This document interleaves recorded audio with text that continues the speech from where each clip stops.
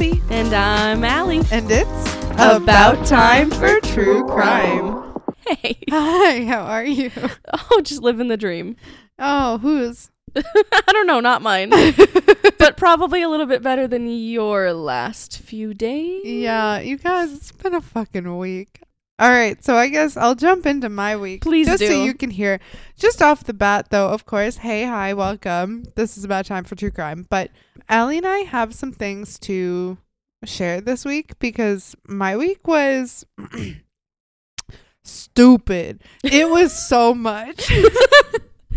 I got a voice memo that was like 4 minutes long. It was 8. Oh, shit. 8 minutes was the bare bones of the voice memo. And I'm like, did she mean to send this? Was this like a pocket? No. And she was like, okay, so. I'm like, oh, damn.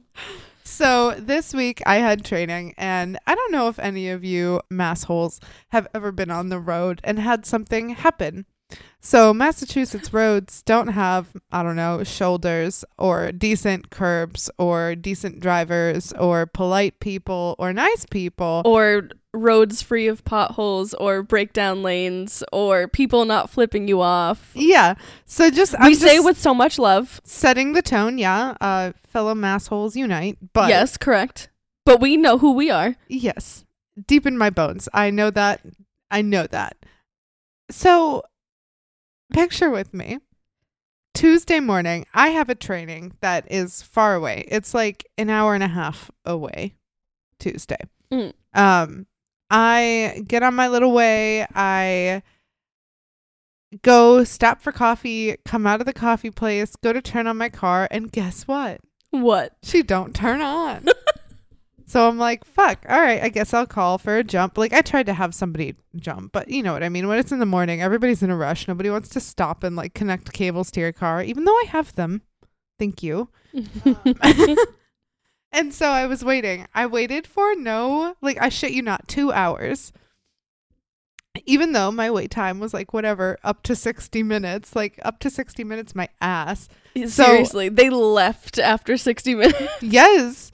And they claimed it was snow, and I don't know if any of you are regional here. It was so warm. It was a spring fucking day, which gives me anxiety in a different way. But, like, it was not snow. Okay, no. It was not snow. 'Twas actually pretty warm here in New England. All of the snow was melting, which, by the way, was why my socks were wet and making me very cranky. But that'll do it. That alone. We continue. A 20-year-old in, like, a fucking animated cartoon shirt rolls up in his mom's minivan. I have no issues with any of these on their own, but he was my car help somehow. So he came up with his little device and he did his little wiry things to my fucking car and he tried to jump it and he did great. And then he comes over, he like goes to get in his car, and don't get me wrong, like I can do some good things with my car. I'm proficient, I'd say, but I'm not a specialist. Not a car girly. No, not a car girl. That's the point of the mask. Thank you, Sam. And I'm sitting there and he comes running back up and I like roll my window down and he goes, "Hey, sorry, leave your car running for a few minutes before you go. That way like you can recharge and all of that and you won't break down." And I said, "Okay." So I sat there for 5 to 10 minutes and he took off. Mind you, Abby also called for a tow and they sent this guy in a van. They sent me minivan 20-year-old. Probably his name was like Jared and he was in like home for Christmas and he break. Was wearing like a Rick and Morty t-shirt. That's it. Are you serious? I could not remember the name Rick and Morty for the fucking life of me. That is exactly the t-shirt he was wearing. And that is why I'm here. Thank you. Yes, it is. Thank you. So he rolls out and I'm like, okay, great. Give it a few. And I go to leave. Now keep in mind, it's a fucking spring day. So my window's down. And then I get not 400 feet and my car stops moving. And then it starts raining. And no, at least it didn't do that. But it wasn't far off because I was in like, I don't know how to explain this intersection to you. So I wasn't in the middle of it. I was on the line like waiting at a red light. But it was one lane going forward, a left turn only, and like a separated right turn. So like when you go to turn out, there's like a little median between the straight and the right turn. So I have my blinkers, like my hazards on. Whether or not that's working, I don't fucking know. My car has no power. So I'm just sitting there and everybody's pissed, but my window's down. Oh, I can't roll that up because it's electric. And what do I have? No electricity. So I'm trying to like wave people around with my little hand outside the window, and I'm getting honked at. I'm getting flipped off. I'm like ready to scream, cry in the middle of this fucking intersection. And this is the beginning of my day. Yeah, it gets worse from here. So luckily we did have like a friendly officer come around, and I do have to say the place that I went for the mechanic experience, the tow that I actually got, that I said fuck it with my insurance because I couldn't deal with them anymore. They were pissing me off. And yes, I did try, but after 15 minutes of not being like connected, I was like, that's not even the wait time for the tow to get here. So I just called this place. They were amazing. They were great. I honestly would drive back there every fucking time. Like, yes, that was the positive there. Get my car there, lift myself this fucking drive to this training. LYFT. LYFT. Not yes. like fucking. I lift myself up from my bootstraps and I get there. No, I like ride share. I'm with this guy named Freddie. Bless up, Freddie. There's a Spanish version of Return of the Mac on the radio. Never thought I needed it, but I certainly did. Good. We get there. It's what picture day. So I have to do like a picture, which is so fucking annoying. And then on top of all of that, we get done like 2 hours early at the training, and I have to have a ride now because I have no car. So I was like, oh, okay, well, I gotta get my ride here then. Thank you for letting me know 2 minutes in advance that we'll be done hours early. Thank you. Yes. And while I was saying that, the leader of this training was like, oh my gosh, I live right by you. Like, I can drop you off. That's totally fine. And I was like, well, listen, if you're willing, that's amazing. Like, I'll take you up on it. But if not, don't go out of your way, you know? And so she's like, no, I totally could. And then she looks at this other guy in the training who I do not know. We're not friends. We've never met. Actually, we're friends now, but we had never met. And she goes, oh, actually, you know what? He's going right where you are. And then she was like, can you ride with him? And I was like, he didn't fucking offer. Like, I'm not going to hitch myself to the back of his car and hope he doesn't look. And yet he goes, no, I can do that. We have to get my wife first, but like, sure. And so I'm sitting there thinking in my little true crime girly brain, I'm like, well, this is how I die. But correct. I don't really have an option unless I want to stay in this abandoned, now abandoned building. Abandoned. Unless I wanted to stay there for an hour and a half past closing, where I didn't have any way to like get somewhere else to wait for a ride. So I was like, sure, fuck it, why not? We don't condone this. No, we don't. We don't encourage this. You know that TLC show, What Not to Wear? This is what not to do. Like, and Stacey and Clinton can come from my ass. Like, honestly, they should. So I get in this car, and we're driving, and he's like, "Oh yeah, like my wife works in Boston. I don't know if you've ever been to fucking Boston in rush hour traffic, but that's where we were going." If you haven't been to Boston in rush hour traffic and you ever get the opportunity, don't take it.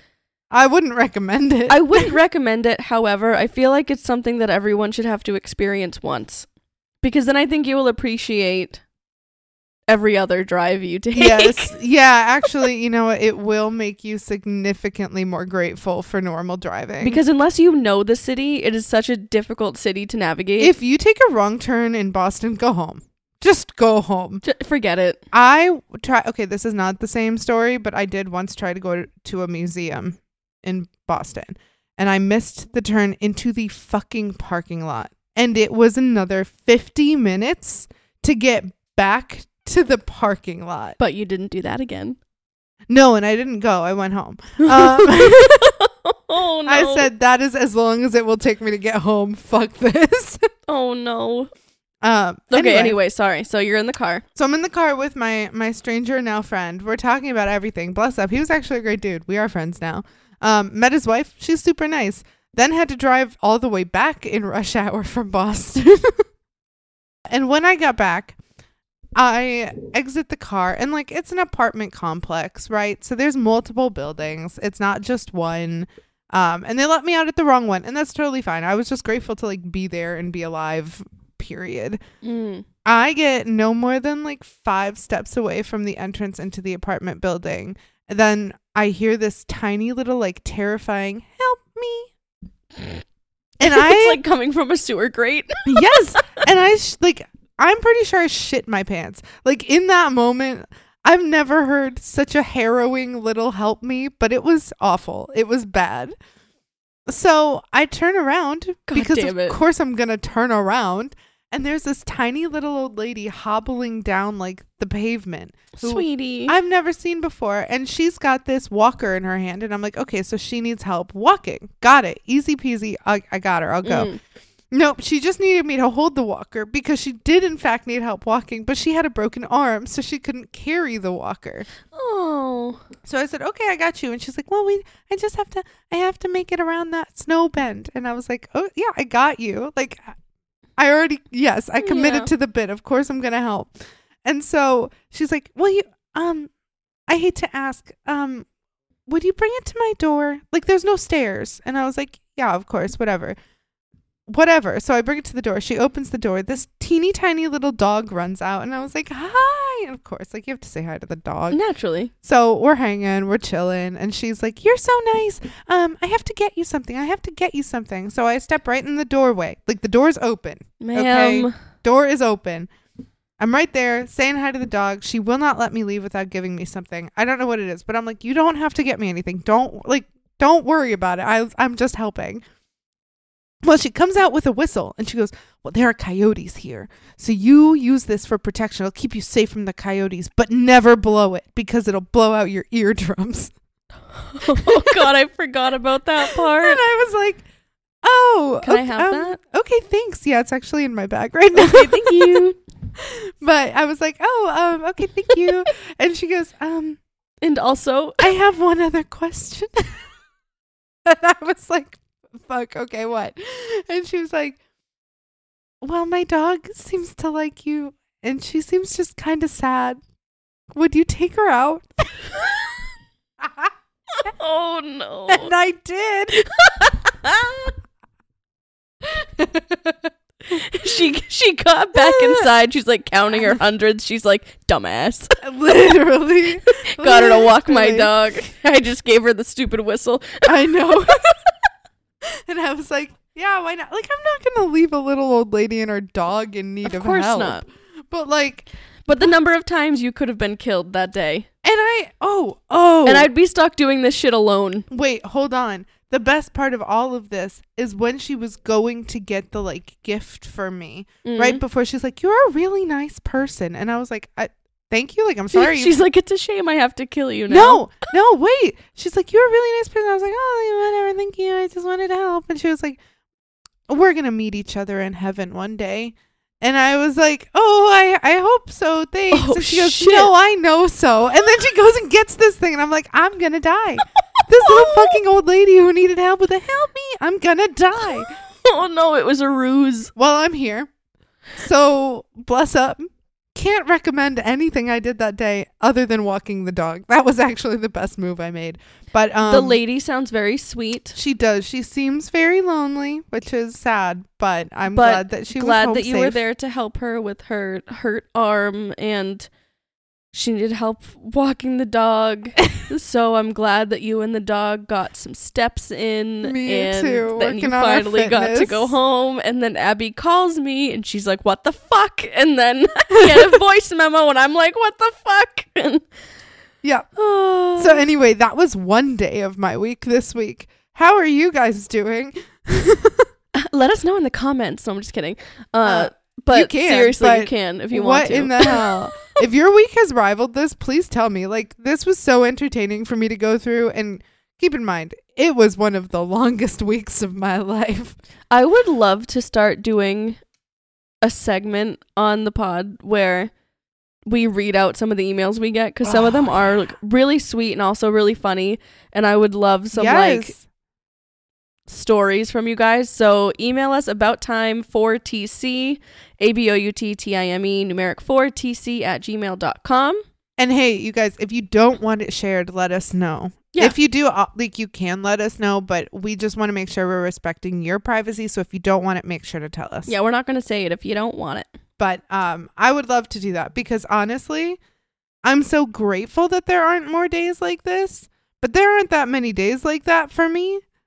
Which, wow, what a life. What a time. And it would only happen to Apple Dabbleson. That it would. So that's where we're starting this week. Well, I'm excited. But I do have a pretty good case for us today, too.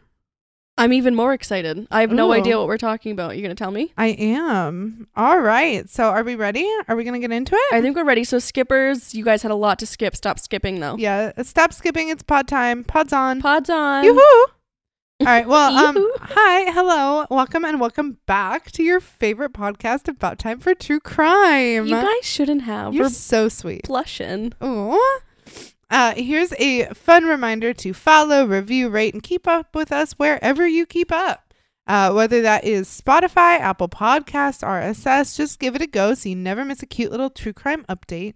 And also don't forget our Instagram. It's always linked down below. I do, as always, just want to give you guys a little snippet of the sources for my case really quick. Just a shout out to my partner, Sam, for telling me about it. My sources today do include a lot directly from our offender, as well as CBS, CNN, Valley Record, Kiro 7 News, the Seattle Times, Seattle PI, a lot of things from Washington, but they're always linked below every single time. If you don't see the links to the sources themselves, you'll see a little hyperlinked sources word, and that will take you to a Google Doc that has all of them on there. I used to do numbers, but I'm finding that oftentimes if I'm getting past the character count in the actual URLs, I'm getting past it with the numbers too. So I've just decided to go to Google Docs, but you'll be able to see them. We always have our sources lifted. We always have our sources listed, even if we don't announce them all. Yeah. No, and there's always more than what we say, but I'm just giving you guys the rundown. And also, I know it's comforting for me as a listener when people tell me, because I'm like, oh, you're actually going to news sources for this. That's nice.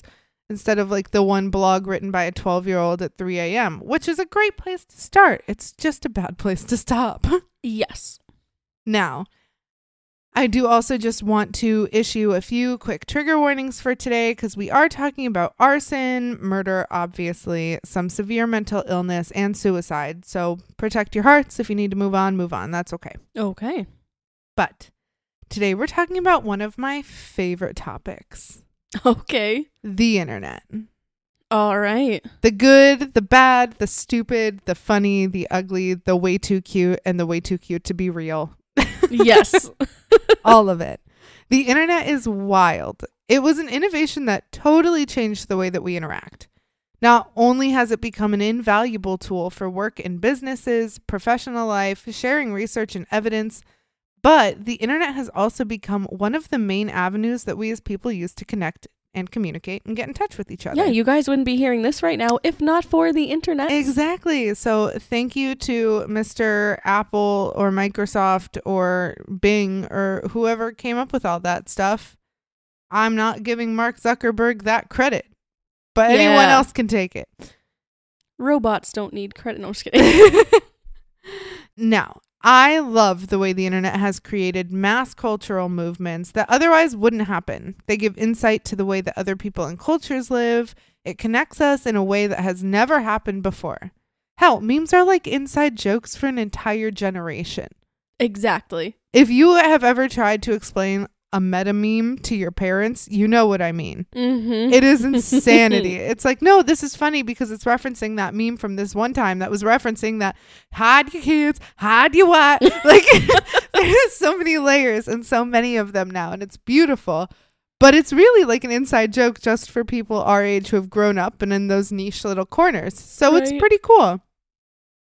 But something within the internet that I wanted to talk about that specifically relates to today's case is like YouTube, right? YouTube is, I'm sure you all know, but just a platform of little videos that anyone can put up from seconds long to hours long, and it's on everything. What's YouTube? I've never... U2, that band that Apple forced on all of us that one year. That I think tanked U2's sales for like probably decades to come because everyone was pissed. Rest in power, U2. But sorry, but that was a dick move. It was. Stone cold. Okay. Now, on YouTube, there's all sorts of things, but I want to talk about vloggers today. Oh, vloggers. Vloggers, much like bloggers, are the video loggers of their time. So they will show anything from things they're interested in to tips and tricks on the best makeup to daily life situations and just how to cook this meal to this is where we're driving. Right. Well, and it's become so big that there's even things like Vlogmas, where people try to vlog every day for the month of December leading up to Christmas. Which sounds exhausting. It sounds awful. All of that editing. They are stronger than I. Now, vloggers usually, like I said, talk about something fun, something that they like. But we haven't seen a lot of vlogs on crime. I mean, only the dumb ones if you want to get caught. Exactly, because most of them don't want to get caught. Correct. But, I mean, we also normally don't get as much intimacy into an offender's mind the way we do today. We're going to be intimate? We're going to be intimate with our offender. Ew. Yeah. Less cute. Well. So that's where I want to pick up, because we're not just talking about murder. We're not just talking about vlogging. We're going to be talking about a vlogger who vlogged their entire way, not just through murder, but familicide. Ugh. So today we're going to hop into the Keller family. Okay. Specifically, we're going to travel to Washington in 2012. I've never been to Washington. Me either, but I really want to go. Really, really, really want to go. Very bad. I really like this is the nerdiest thing I've probably ever said. I bet. Love the plants and the ecology of the Pacific Northwest. They're fascinating to me. Anyway. Allie is laughing at me quietly, but you don't have to be quiet. I'll laugh at it too. No, I want to go. I mean, we could go to like a botanical garden or two, but then I also want to do other things. Yeah. When I went to Alaska with my roommate, I was like, why are the trees so skinny? They're so skinny. And that's what I cared about. Wait till we go to Florida. I know. Now, it's 2012 in North Bend, a suburb of Seattle, Washington. That's where we're zooming in. Okay. In 2012, if we want just like a little reminder, Somebody That I Used to Know by Gautier, Starships by Nicki Minaj / Nicki Minaj, and Call Me Maybe by Carly Rae Jepsen were fucking blasting everywhere all the time, always. Probably in that Charlotte Russe that you were in looking at those fun printed flower jeans. Don't call me out like that. I feel seen, but also attacked. Other cultural highlights from the USA at the time were Hurricane Sandy. It was an election year that resulted in Barack Obama being reelected over his opponent Mitt Romney. Sandy Hook happened, which was a shooting in an elementary school in Connecticut. And on a more positive and funny note, this was also the year that a bunch of people thought we were going to die, since it was when the Mayan calendar ended. Correct. 2012 was a fucking ride. And we made it, and look how great it is. Why would you say that to me right now? Aren't you glad? But today we're talking all things Keller. So let's meet our family. Let's meet them. Peter Keller, born in 1967, met his wife Lynette Keller, born in 1971, in high school. They met and immediately Peter was smitten. He was like, oh, yes, so into it. And Lynette was like, I don't know. Ooh. I don't know. And it seems like they're quite far apart in age as far as high school goes. I think they had 1 year of overlap. So it took a little bit of time for them to reconnect. But once they did, they clicked so fast. They became best friends. They got to know each other.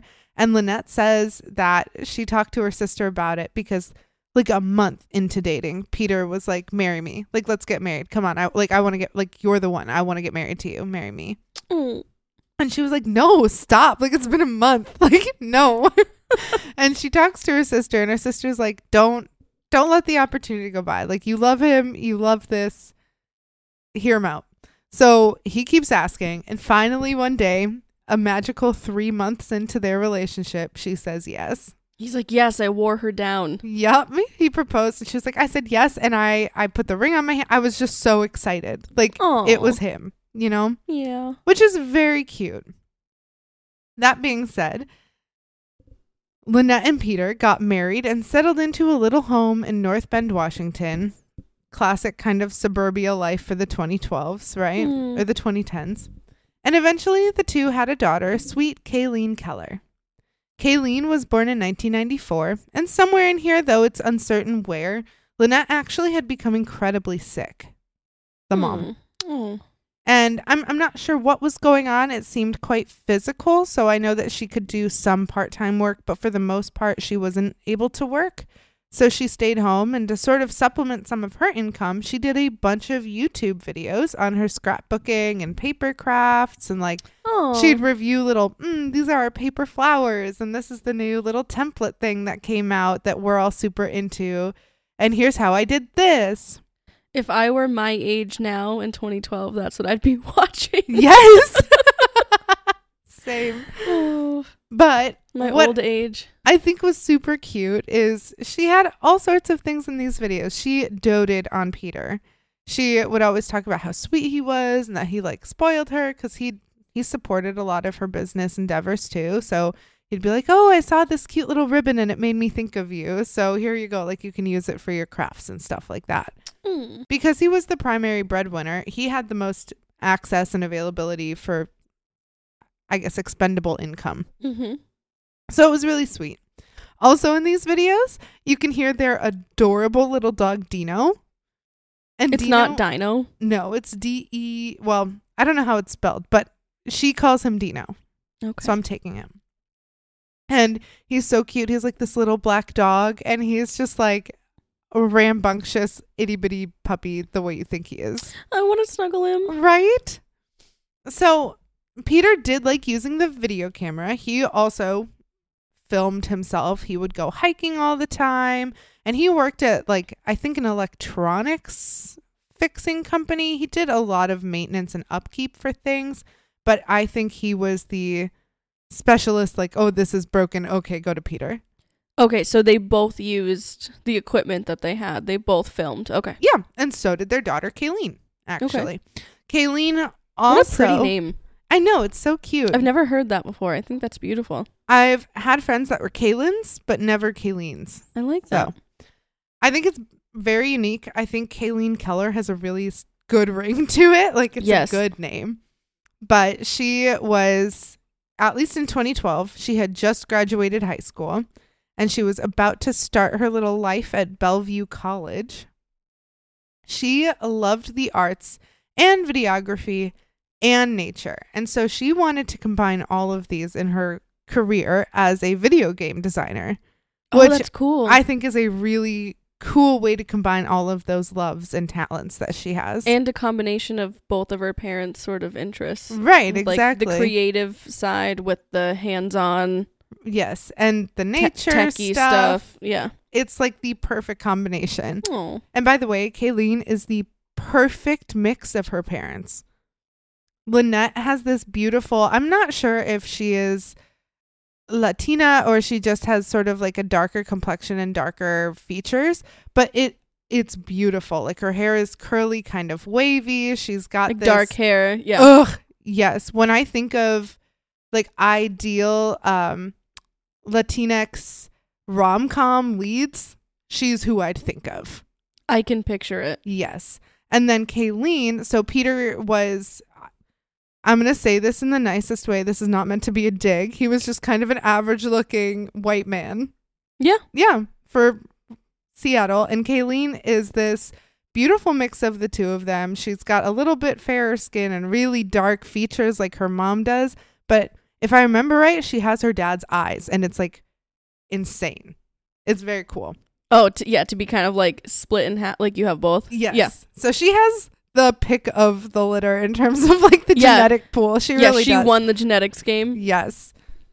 Now, she also had a very sweet boyfriend, Carson, who she'd been dating for like a year at this point in time, which, hello, for 18, 19-year-old time, that is forever. Forever. Her parents got married in 3 months. I know. She's like, I'm waiting 3 times as long, 4 times as long. Mm-hmm. So when he proposes, you can't say shit. But unfortunately, this is really all we know of the family. Before 911 got called on April 22nd, 2012, when neighbors heard a pop and then saw that the Keller household was on fire. Oh.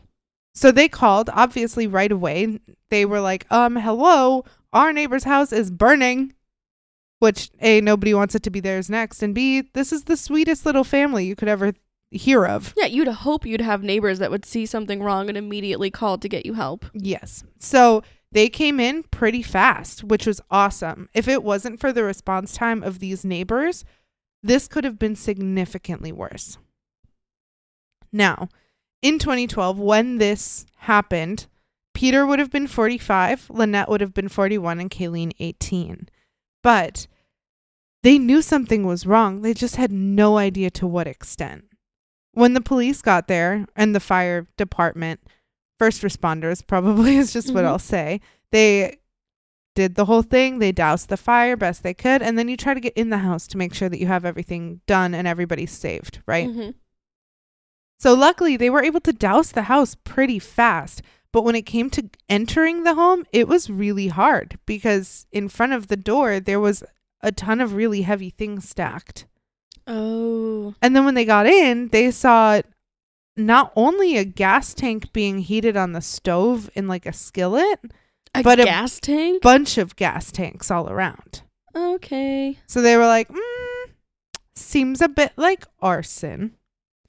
And there was also a shitload of ammunition, and there was even like a homemade bomb of some kind. Oh.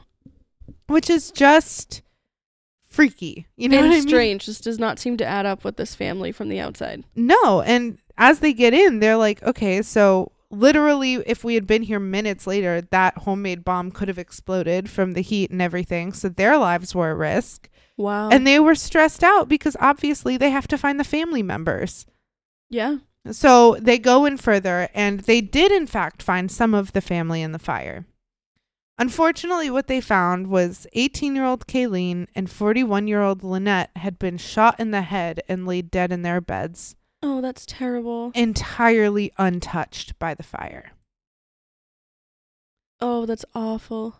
And in a way, there's a part of me that's glad that it wasn't by fire. It seems like the way they went was pretty peaceful and quick. I mean, but comparatively, I guess. How just fucking awful. And now they can't find Peter. They have no idea where he is. And so they're asking around because A, first of all, it's concerning. And B, if he's not a victim in this fire, then he's probably one that set it because it's very obviously set. This was not, I left the Christmas tree on for too long and I forgot to water it. Right. So the other thing I want to say here, and this is just a quick little trigger warning that's very sad.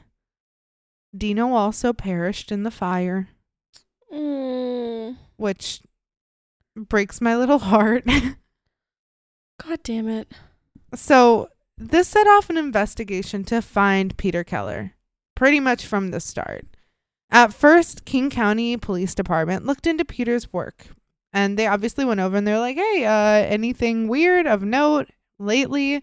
And his coworkers were like, oh yeah, yesterday when he left, he said he had to go and that he might be back in the morning or next week or never. And then he laughed and left. Yeah, I don't like that. No, but his station wasn't cleared off. So it's not like he packed stuff up and left. He didn't fire. He didn't put in his notice. But it's a strange thing to say. Well, and like we always try to do, right? We try to put ourselves in the position of every single person we talk about. And we don't always maybe like dive into it and talk about all of it, but that's kind of where our heart is. And if we look at these like colleagues, they might have been like, well, that was kind of strange, but it isn't really strange until you fill in the backstory. Like that comment might have been like, oh yeah, but yeah, it's been a shit day. We hear you, bud. Yeah, maybe you'll see me tomorrow. Maybe not. Maybe I'll call in sick, you know, like I'm coming down with something. Right. I mean, is that out of the ordinary for people to say? No. But when you find out that his home was set ablaze and his family is dead, that statement is so much more haunting. And so there's all of these things that I feel like people have these interactions and they put the pieces together afterwards. Yeah. Of how sinister and odd it was that was said. But if you don't know that at the time, and it's not your fault for not picking up on that, but the guilt that people feel. Oh my gosh, it's insane. And I hope that none of them feel any guilt. That comment, as elusive or as mysterious or anything that it could have been, was not an immediate red flag to I'm going to go kill my family and or die and or you know what I mean? Right. To me, as someone with coworkers who have shitty days, to me it says, fuck this place. I gotta go home for a bit. Yeah, and and everyone's gonna, oh, maybe you'll see me tomorrow. Maybe not. Maybe I won't come in. Right, maybe I'll win the lottery. Bye. Yeah, right. Yeah, and if I win the lottery, you won't see me again. You know what I mean? That kind of thing. So, but it was helpful because the police were able to a plan. The police were able to sort of start to connect some sort of premeditation here that he might have known something was going on. Damn it, Peter. And then they find his car. And the car was in, essentially, from what I can understand, like a strip mall setting. Okay. But it was abandoned. There was nothing in it other than the keys. And Peter was nowhere to be found. Now, I don't know if he parked far enough away that he wouldn't have been on security cameras, or if this was before they were literally every square meter that you could go. But nobody had any idea where he went. It was just this empty car. And so at the same time, sort of simultaneously, while some of these officers are talking to coworkers, some of them have found the car, they're also looking in the home now that it's safe to enter and investigate further. Mm-hmm. And it seems that more than anything, because Lynette and Kayleen and Dino had already died, that the fire might have actually been meant to cover something else up. Because did the fire kill the dog, or was the dog also shot? That was never told to me. I mean, if they're specifying gunshot wounds, they probably would have said the dog. So if it's my assumption is the fire, which is, if you're don't hurt your family. Period. Don't hurt your family. Yes. If you're going to run away, don't hurt the fucking dog or take the dog with you. The dog did not do anything to deserve that, and the dog is not capable of preserving himself past that. Right, but also just the idea that little guy, if you're going to assassinate a family, the fire is set to cover up that thing. Yes. Unless you're trying to destroy all the valuables in the home in the process anyway. Right. It just seems like an odd thing. Very strange. So one of the things that they found in the Keller home in this investigation was the video cameras and a bunch of different drives, which makes sense. All of them used these. They were vloggers. They were a family of YouTubers. So, aw, you try to do the New England. Oh, I had enough of a day in mass. I feel like I can finally. But they all loved the electronics. They were all proficient with them. It was cool to see a family sort of that together in the wave of the technology boom, especially in that time. That was like what is that, iPhone 3rd generation or something like that. Things are just starting to get more portable and tiny and accessible from your hands and not just the desktop at home. Yeah. But all of that to say, the police sift through hours of videos. And most of them, it's like Kayleen doing different angles of her dad and being like, whoa. And he's like, what are you doing? Come on. Being a kid. Yeah, like with the sweet dad. home videos that in the wake of a double murder is really, really freaky. Yep. And it would have been wholesome a month ago. Right. Or like Lynette's scrapbooking of like, oh, my sweet husband, he's over in the other room doing, whatever. Not so playing sweet. with the dogs. And he's so good to me. He's so nice. And there's what breaks my heart. There's this little video of Lynette doing her scrapbooking and sort of talking about them meeting. And she goes, most people, like, when you get to that part of your vows that are in sickness and in health and like things get hard, they run, but not Peter. And that makes me so sad. It is very sad, but sometimes I find with people that have this large online presence, and I'm not saying, I don't know if she had a large presence, but people who document and spend so much of their lives online, sort of on display, they try so hard to portray their relationship as something that it isn't, because it's so much more favorable to be a perfect couple than it is to be a real one. Yeah.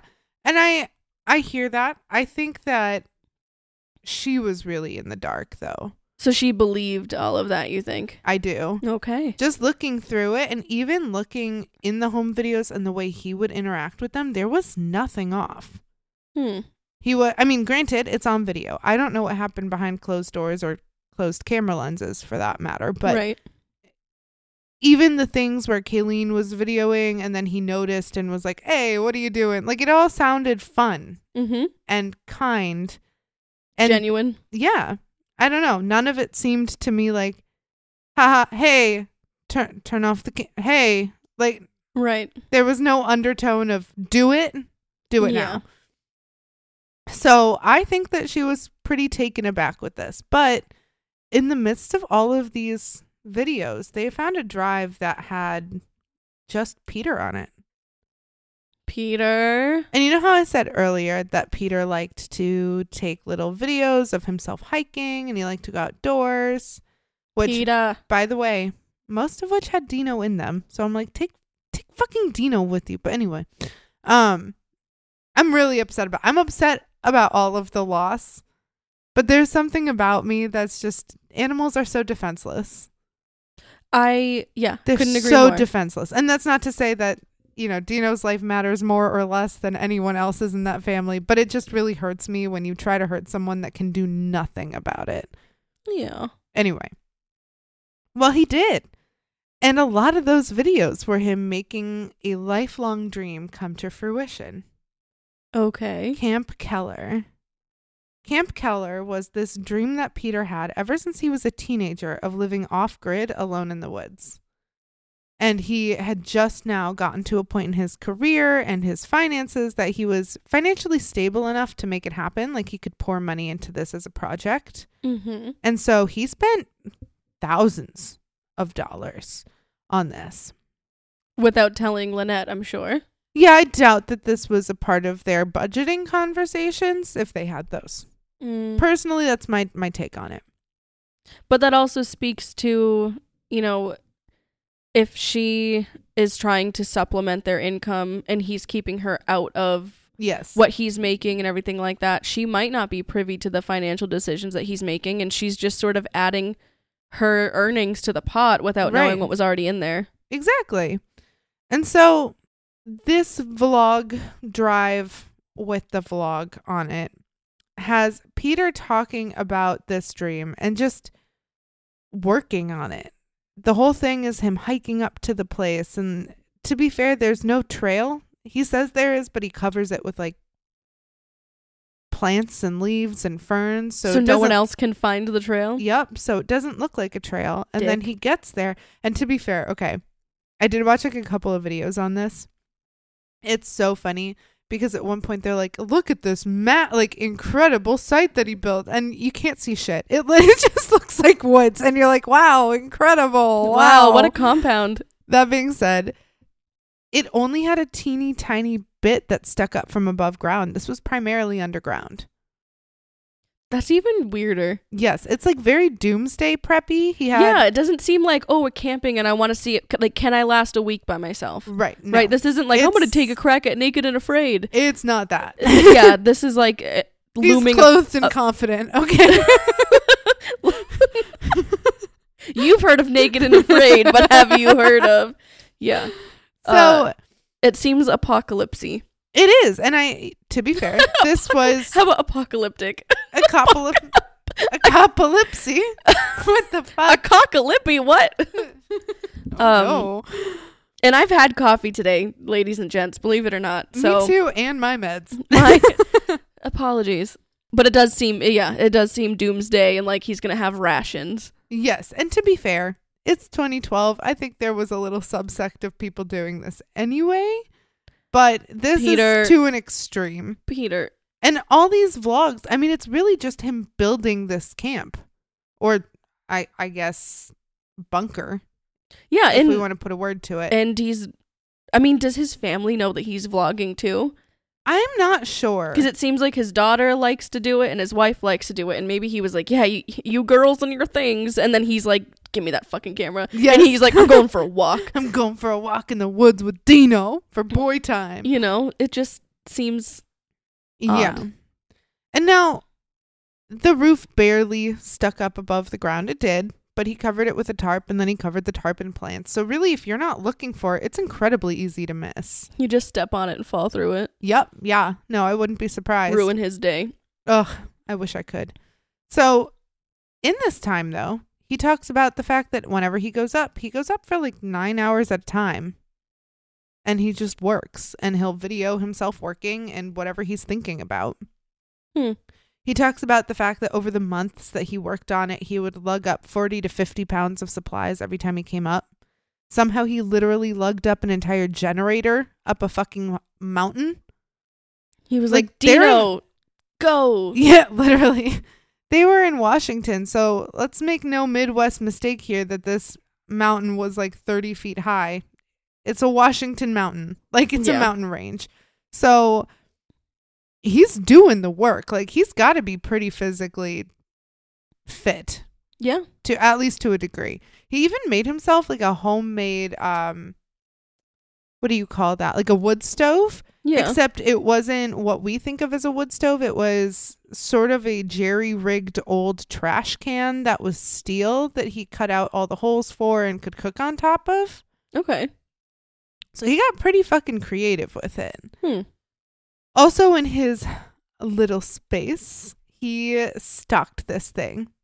He had tons of vodka, Pine Sol. Only the essentials. Gasoline, a stash of non-perishable food and clothing that were all in like double garbage bags to protect them from the elements. So he has vodka and gasoline next to his fucking makeshift stove. Yep, and Pine Sol. So he can clean it. Good. That's nice. Good. Good guy. Sounds quite flammable, if you ask me. Yeah. Same. Yeah. You know what else he had, though, in there? Was, like, including in the clothing. You know what I mean? He did have, like, a bulletproof vest, I'm sure, to, like, play FBI, and a gas mask, probably for the same thing, like playing soldiers and your time off. Who hurt him? I don't care.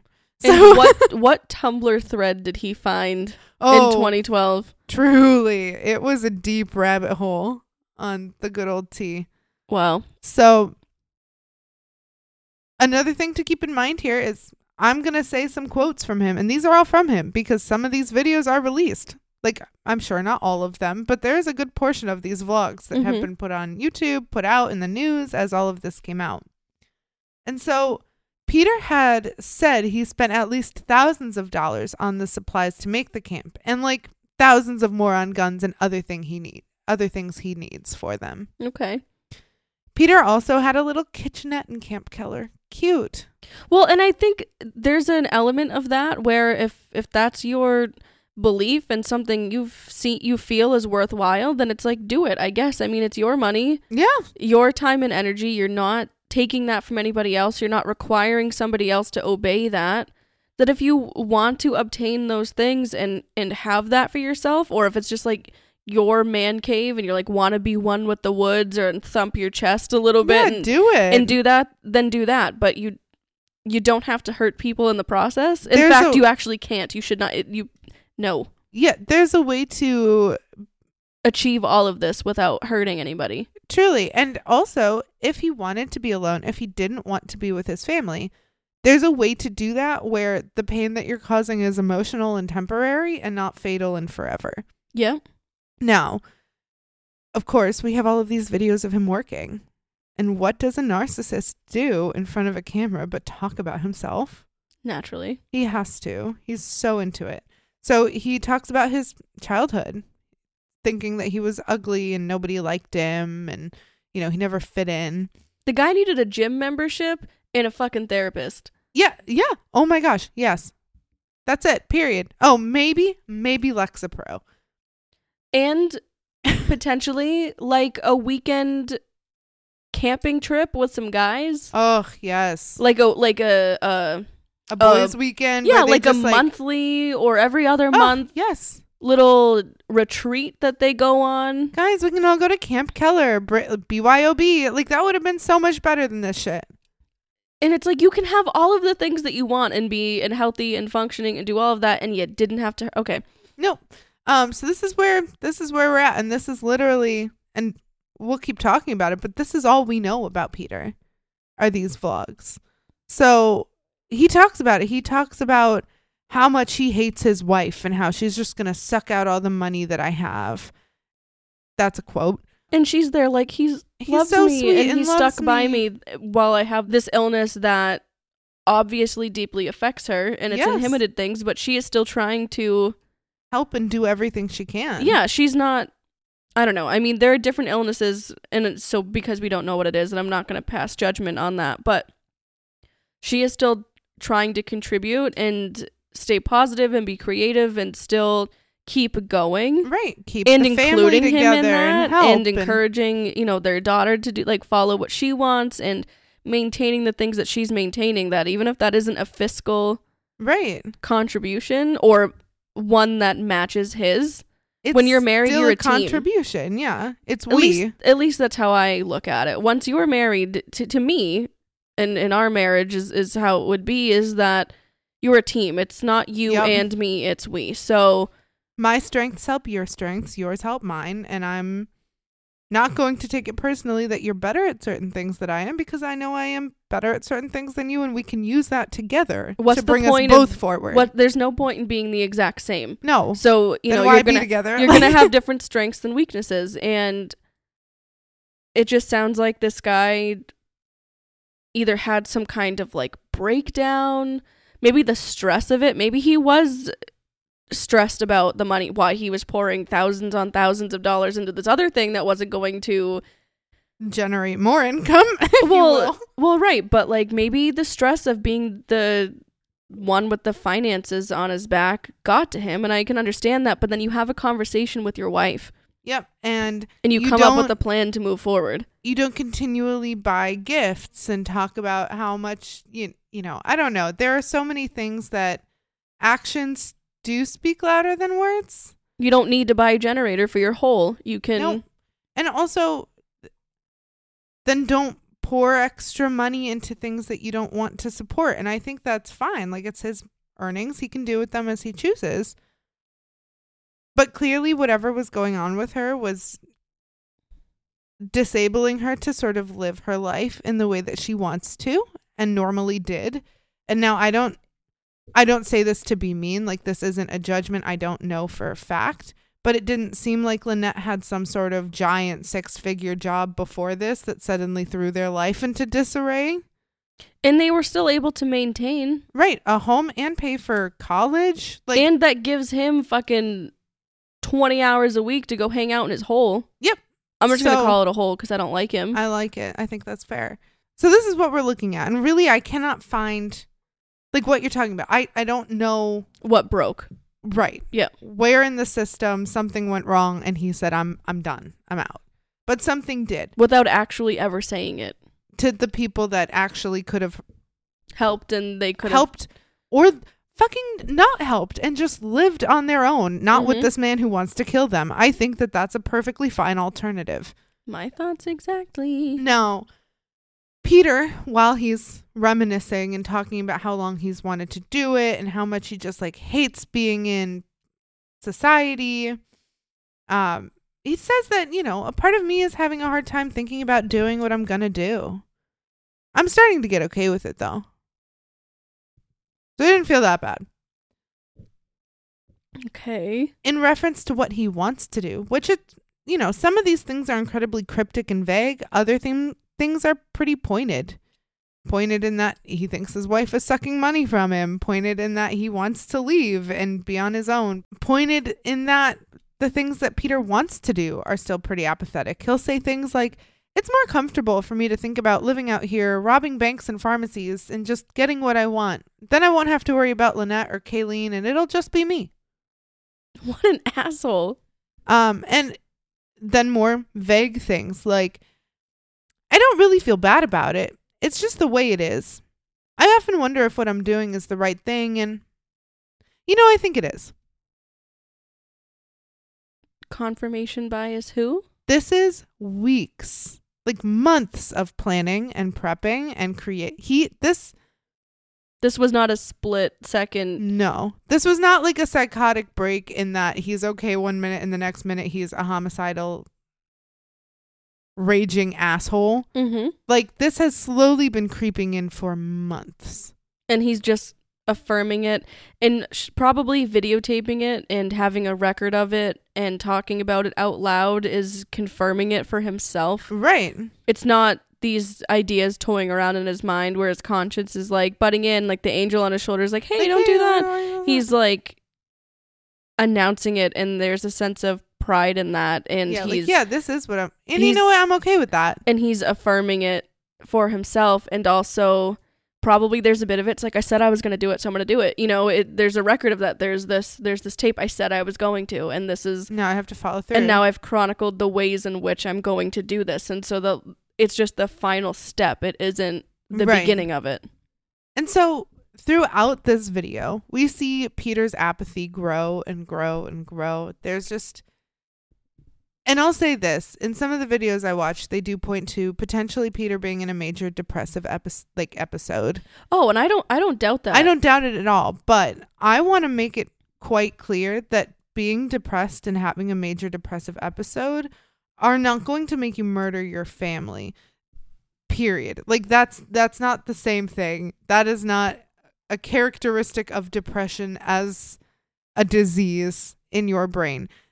Now, the apathy and the inability to sort of care about his well-being or others does definitely point to that for me. Mm-hmm.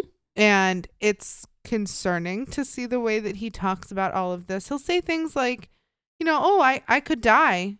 Maybe I'll get through days, maybe weeks, maybe even years. My goal is to make it to 10 years. But the hope is A, to not care about dying, and B, not give up on this project. Okay. So it's like, what is Project fucking Camp Keller? Maybe just don't give up on it and don't kill people? Like, there are very real things you can do here. Well, right. And, I think I hear a lot of true crime podcasts sort of be like, oh, well, he had this diagnosis, so naturally he was, crazy or whatever. And coming from the backgrounds that we have, and, if you're new here and you don't know, Abby and I have a combined decade, 2 decades between education and work, in the criminal justice field and psychology, sociology, all the different ologies, if you will. So there's a frustrating aspect of it when you hear people talked about like that, and somebody who's mentally ill is far more likely to be a victim of a crime than they are to be an offender. However, you still make your own decisions, and you may not be responsible, or you're not responsible for your mental illness in the fact that you have it. You are responsible for what you do with that information and how you move forward. And his decision was affirming it, not reaching out for help, right, and literally committing to the concept of annihilating his family. Yes. To be free of any strings. Right, or societal expectations or something like that. And don't get me wrong, I totally understand, like completely, almost scary understand the desire to just go live in the woods and be alone and like frolic around the fucking flowers. I get it. I really do. What I don't get, though, is the desire to do that with the added ingredient of this malice and this spite of like, well, nobody can even get out here. You can have that, and it doesn't need to be at anybody else's expense. Right. And watching this, I feel for him. I understand that there's something going on upstairs that isn't quite working. One of my favorite quotes from one of the officers that worked on this was, the dipstick wasn't quite hitting the oil with this one. Oh. And I agree. There's something going awry here, and I feel for him there. But just like Allie said, you aren't responsible for the things that happen to you and the trauma that comes your way and your diagnoses, but you are absolutely the only one responsible for what you do with that. There's just plenty of ways that you can understand and know what's going on with you and still decide to properly treat it and sort of mitigate the harm you're going to do to other people. Yeah, and there's a reasons there's a reasons she says. There's a lot of reasons.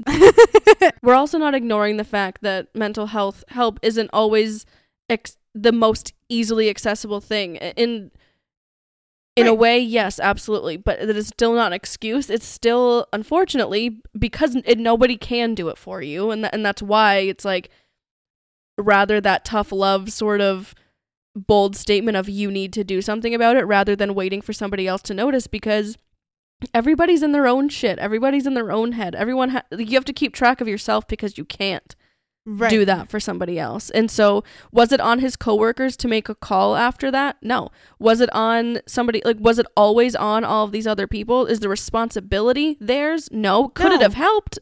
Potentially. But even so, you know that saying, you can lead a horse to water, but you can't make it drink. You can put the water in the horse's freaking mouth. Doesn't mean it's going to swallow. You have to want that for yourself. Yeah, you have to want to change, and you have to want to not do this. And you have to be fed up enough with where you're at and the harm that you're causing, because hear you me, diagnosis or not, all of our actions impact other people, and they will hurt other people if you're not careful. And frankly, even when you are, it's about how you respond to that and sort of repair and mend those relationships that speaks louder volumes than what's going on.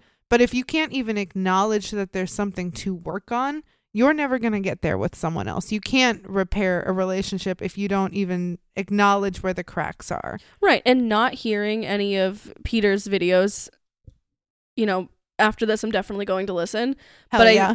But I think that it sounds like he's speaking from a, like, this is what I'm doing, and there's no changing his mind. And he's just confirming it and wanting a catalog of how he's doing so, and not wanting to change that, and not saying, like, I really shouldn't do this and I wish I had help. It's I think this is a good plan. I like this plan. This is how I'm going to do it, and I want to chronicle this. And here we go. So this is step 1. Well, and what's interesting is it's just chilling hearing about how he talks about it, because it's so blatant. It's so matter of fact. He's not getting excited about it. He's just like, like, he's talking about doing his fucking taxes. Like, he's like, I'm not really looking forward to the part that I don't really want to do, but like, it's the right thing to do. Wow.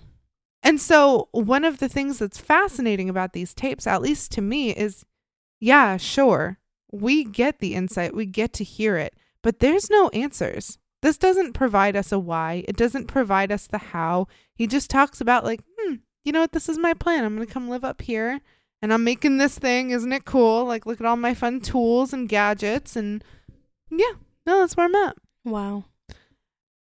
And so finally there is a video clip dated not long before the fire where Peter says, it's going to be my last video probably until after that. You know, it's about 2 weeks before I drop out of society and start this project. So he's got like a countdown. Like, he's got the date marked in his calendar. Right. I wonder if there was something symbolic about the date that he chose. I'm curious. I couldn't find anything on that, but I wouldn't put it past him. The other thing is, well, it's April 22nd, right? Right. That's Earth Day. Does that matter? Does he hate Mother Earth? I don't know. He seems to want to fucking get in her hole. Seems it. Sorry. I know. You need it. You need the jokes, but we all do. That wasn't a you thing. But it's just sad. It's awful. And it's awful to watch, knowing that, yeah, okay, we got this, but what does it tell us? It tells us nothing. He just could have had all of it. He could have. Without doing that. That's just so fucking stupid. It's the most frustrating part. It's like, my God, then just fucking run off to the woods. It's all needless, but this wasn't this passionate, heat of the moment, you know, no pun intended, but like an emotional bomb got dropped on him, you know, like this massive fight, and he's heartbroken and distraught and all of these things, and they ganged up on him, and so it was him against them, and what could he do? I mean, how do you kill your child? That's your child. And she was an adult, but that is your baby. How do you kill a life you created and the woman that you chose to marry. See, to me, this is the thing. I get really caught up in like, if you don't want to do it, don't do it. Don't marry someone to kill someone. Just get divorced or don't marry them. Those are two very fine options. And you were up her ass asking her to marry you for months. And you're like, ugh, yes, please marry me, marry me, marry me. To the point where she was like, knock it off for like a hot second. Okay, it's been 4 weeks. I don't even know what your summer wardrobe looks like yet. Yeah, maybe you wear socks and sandals and it's not for me. No, and maybe your calves are kind of ugly. No offense. But like, no, I don't think that's it at all. But he's the one that was like out here ready for it. And then he was like, Actually, Uno reverse. It's been over 18 years. We have a beautiful daughter and a life that we've set up together with a sweet little family with our dog and this house that we love and each other. No, I think it's time to murder you. Like, what the fuck is that? And how can you just talk about it like, yeah, no, I think that it's time. I've been struggling with it, but I think it's the right choice. What the fuck is that? Absolute madness. If you guys, and not you, but like, if you can share this with anyone or if this helps anyone at all, if you ever have thoughts like that, please seek professional help, because there are so many ways to get through that don't involve doing this. And you don't have to do this. And feeling helpless and hopeless and backed against a wall is a universal feeling that everyone will feel at one point. I think it's part of the human experience. There's varying degrees of that and how that manifests and what that looks like. But ultimately, nobody is 100% mentally healthy all the time. That's impossible. And the world we live in wouldn't be the world we live in if that were the case. So asking for help and doing something about it, there's no punishment for asking for help before that happens. No. And it is very difficult to receive adequate help after you've done that. I can assure you that you, later on, your family, your friends, anyone who might have been hurt in that process will be so fucking grateful that you took the moment to reflect and say, ooh, this is not like me. This is not what I want to do. This is not something long-term that I'm excited for. If I'm doing something heinous to other people or myself because I feel like I have no other option, it's time to seek help. And be honest about it. You know, your therapist can't help if they don't know what's going on. That's the other piece. You actually have to participate. And you have to want the help. So anyway, sorry, keep going. Anyway, all of that to say, we're going to go back to the investigation here. Because when the police found all of this, they were, obviously devastated. Like, you have to watch all of this. They had to watch the good, the bad, the ugly. They saw the cute home videos. They saw Lynette doting on her husband. And then minutes later, see her husband talking about what a money suck she is and how he's just never going to make it with her in his life. And that's like emotional whiplash for anyone. Yeah. And then I'm sure watching those videos, you get to know the family. These are like their family videos. That's an intimate part. You get to see into their day-to-day, into their home before the fire. Right. You see their interest in the things that they're excited to talk about.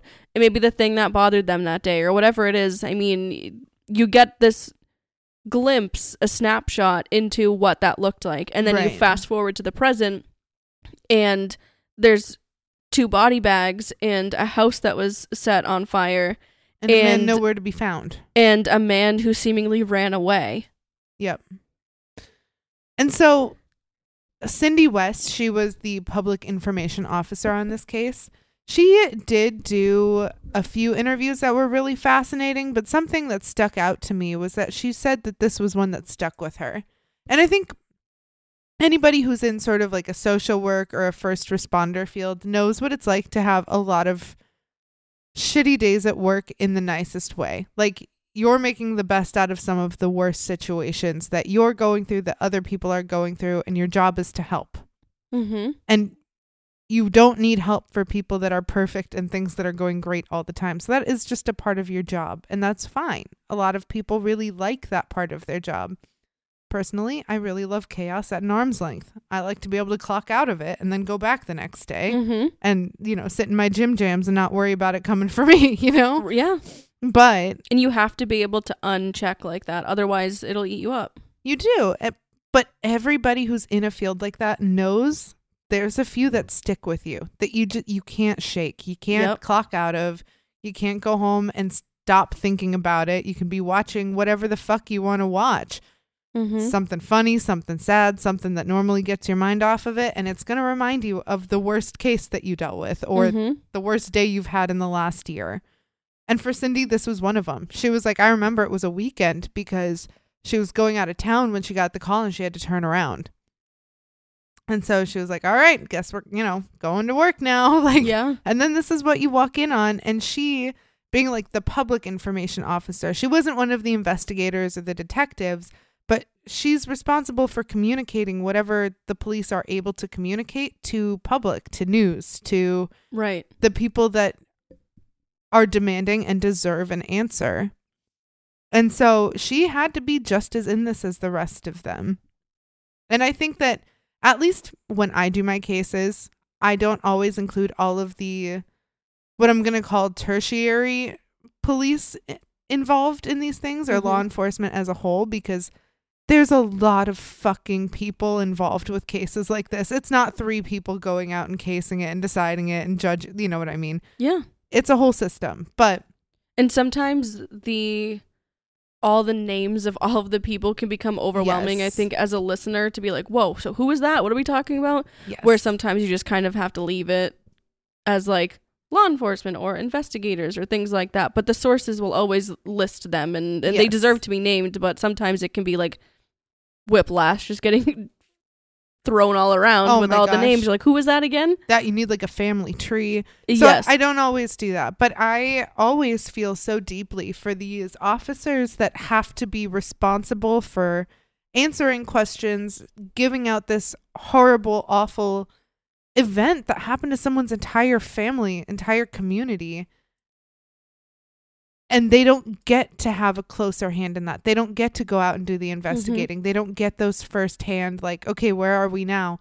They just have to share it. And so that to me stuck out about this one. And a lot of my quotes are from her because she was one of the few that did multiple interviews on all of this. And obviously because she was a public informant, most of the things that are said by law enforcement at this time were said by her. So she's like a good name to include here. But obviously this is a tough one to work. And if nothing else, because it was so nonchalant.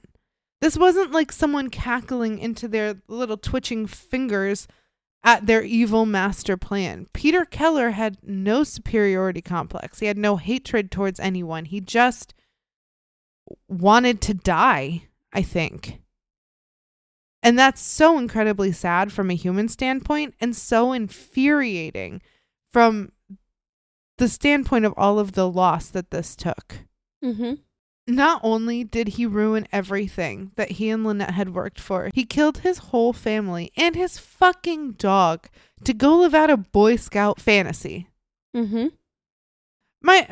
Just lead the fucking Cub Scouts. You can teach some kids how to do a square knot. It's not that bad, okay? And then you can go home to your bed and your meds and your therapist that will remind you that there is worthwhile points in living and not hurting the people that you care the most about. Wow, it's all sad. The police were relatively simultaneously in finding these videos able to locate Peter's truck again at that strip mall.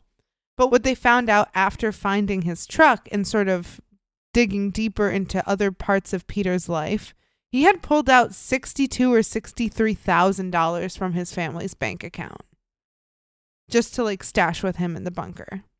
Wow. And in these videos, there weren't many clues. He didn't talk about where he was. He obviously never mentioned the mountain he was on or the trailhead he was at. Like, right. He's not trying to get caught, I don't think. I think he's trying to catalog.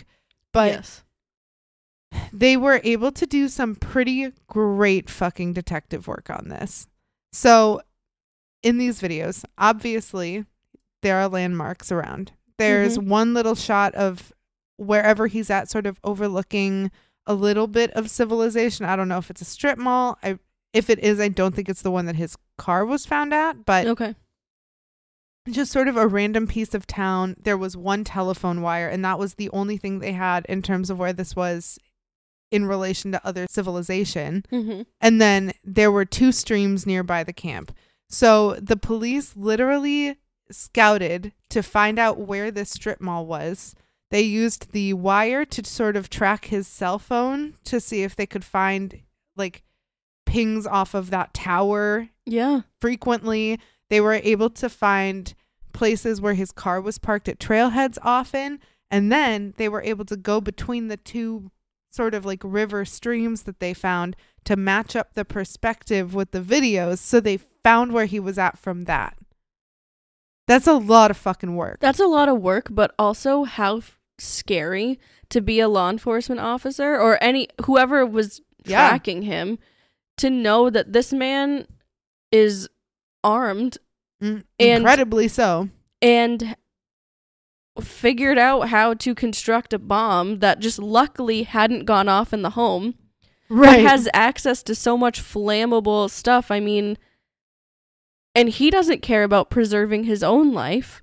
Right. So it's really, when you have somebody who truly feels like they've got nothing to lose, that is the most dangerous kind of person. Yes. Because there is no self-preservation measure. There's no reason. So you happen upon his bunker, if you will. Yep. That can't end well. No. What are you going to do when you find him? You think is he be like, oh, yep, sorry about that. Let me jump on out. Oh, you got me.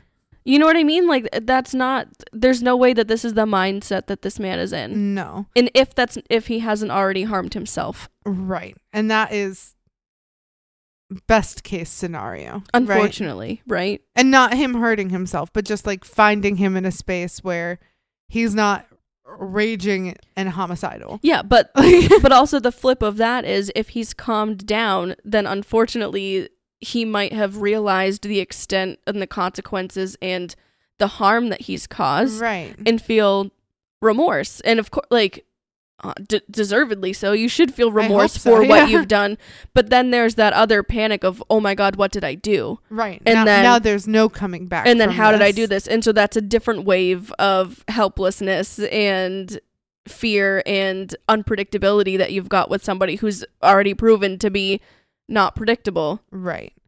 And so it's terrifying. I am so impressed with the way that all of the King County Police Department handled this. Just from everything I saw and the way that they went into it, I'm going to say fearlessly, because if they were afraid, they did a great job of not showing it. Mm.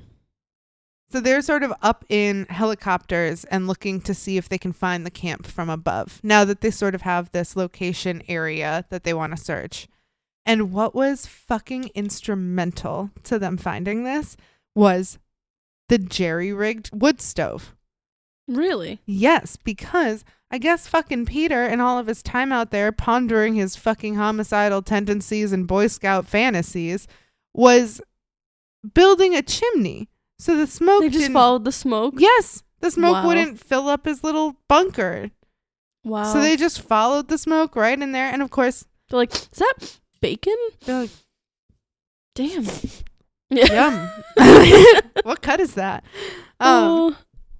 So they come down, they surround the place. Obviously, they do the whole, like, come out with your hands up, and they don't hear anything. So they go down, they sort of surround the place, scout it out. And at first, they use a gas bomb. They throw, like, gas around, and that doesn't clear them out. So then they throw gas in the only window that the bunker had. So if you can think with me, like, the view above ground, it's sort of like those basement doors that you can pull up and sort of walk down into. Yeah, like a bulkhead. Yeah. But for him, the only window that he had in that entire place is sort of the side of that door opening. Yeah. So he can, like, peek out. So and I he think pops up with, like, a gas mask on. How terrifying. Literally. He doesn't come out, but he does have a gas mask, and we know that. So it didn't fish him out when they put the gas around him. And then again, when they put it directly in the bunker, he doesn't come out. So they surround it. And I do want to say, I don't know the order of events here, but 2 things happen after this. Mm-hmm.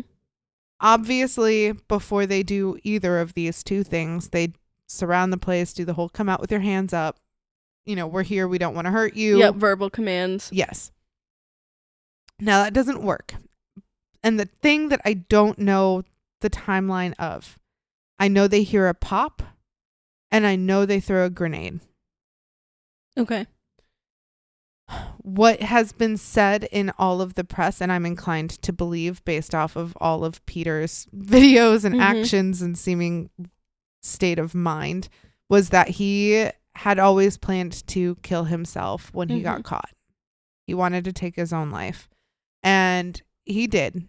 I believe the official cause of death was a gunshot that was self-inflicted. Okay. But I don't know where the grenade falls into that. I do know that they threw one, though. Could it have been a smoke grenade? Could it Possible. have been a gas or something to try to I know it entice wasn't him to get out? with the gas bombs, but it could have been like a smoke or something like that. Some things, he can't breathe in there anymore, so those are ways that are less lethal that can get somebody out of where they're literally hunkered down. I mean, that's sort of how it Yes. So works. I don't know how all of that went, but I do know that Peter took his own life at the end of it. So there was no court justice. There was no justice for the family. There was nothing. That was kind of the end of Peter Keller. It's awful. And so on April 28th, 2012, Peter Keller was dead. He took his own life, and unfortunately, without any justice served to him for the families in the courts, all the police had to rest their hats on was the feeling of relief that they couldn't do it to anyone else, that he couldn't do it to anyone else. Cindy West, that officer we were talking about earlier, said that since he was brazen enough to kill his loving wife, daughter, and dog, there were no hesitations in her mind that he'd do the same thing to someone he didn't know enough. And all of his videos say the same thing. He'd rather be robbing stores and, running away from people than dealing with them. He wanted to be an off-the-grid outlaw. Yes.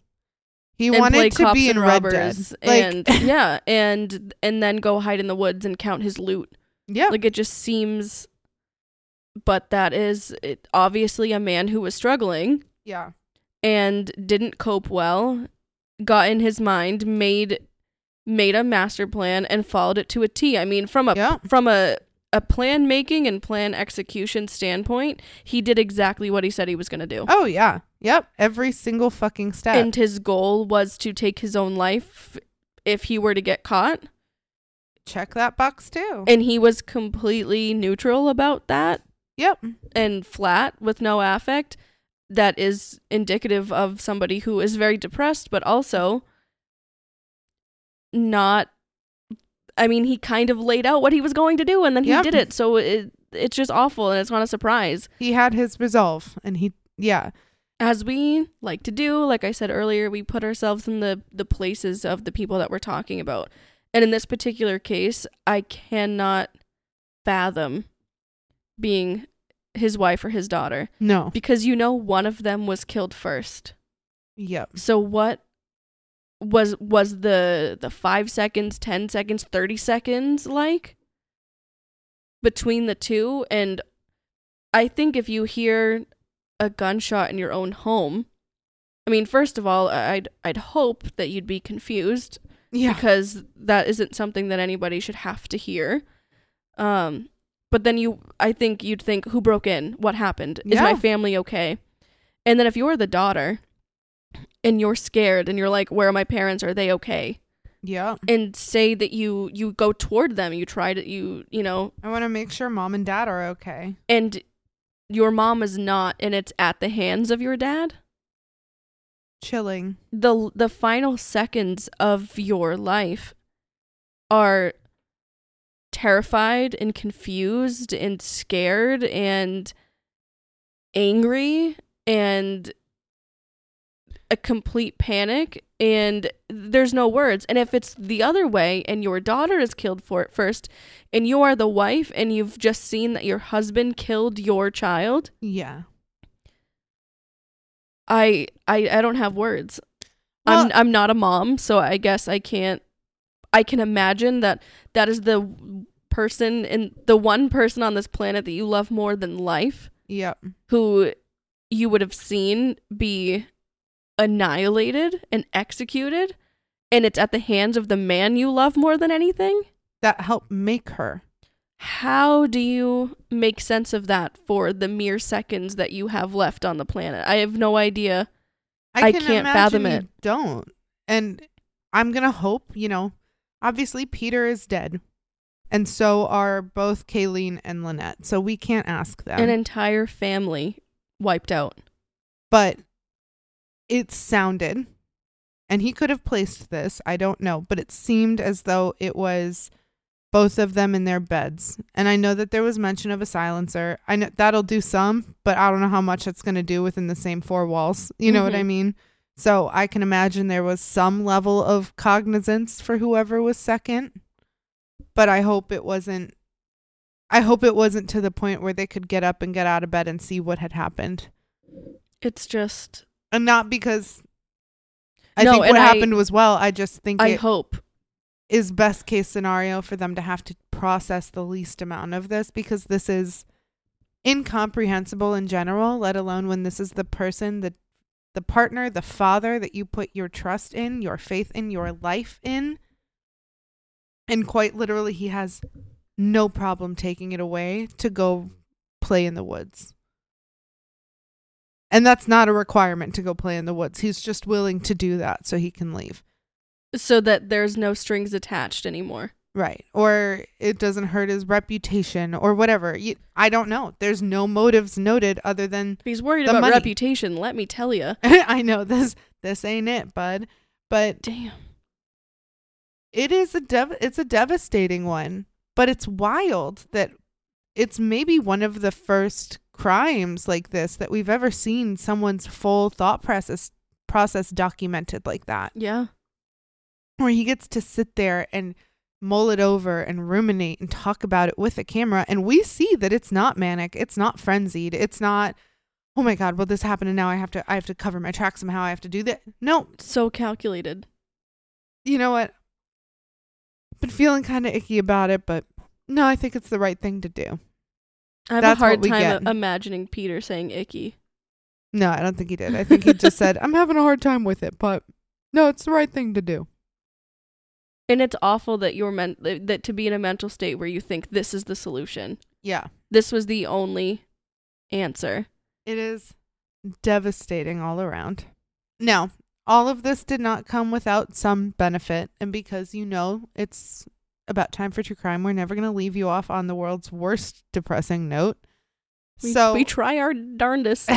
Something that I think is a positive here is that all of the Keller family that was surviving past this individual unit. So I'm not sure if this was Peter's side of the family or Lynette's or both that came together to do this, but they took all of the estate that was left over. Anything from the house that had value, that whatever the house was worth, and whatever the savings was that Peter took with him to the bunker. I think it was $62,000. It could have been $63,000. But they did all of this and set up scholarships in honor of Kayleen.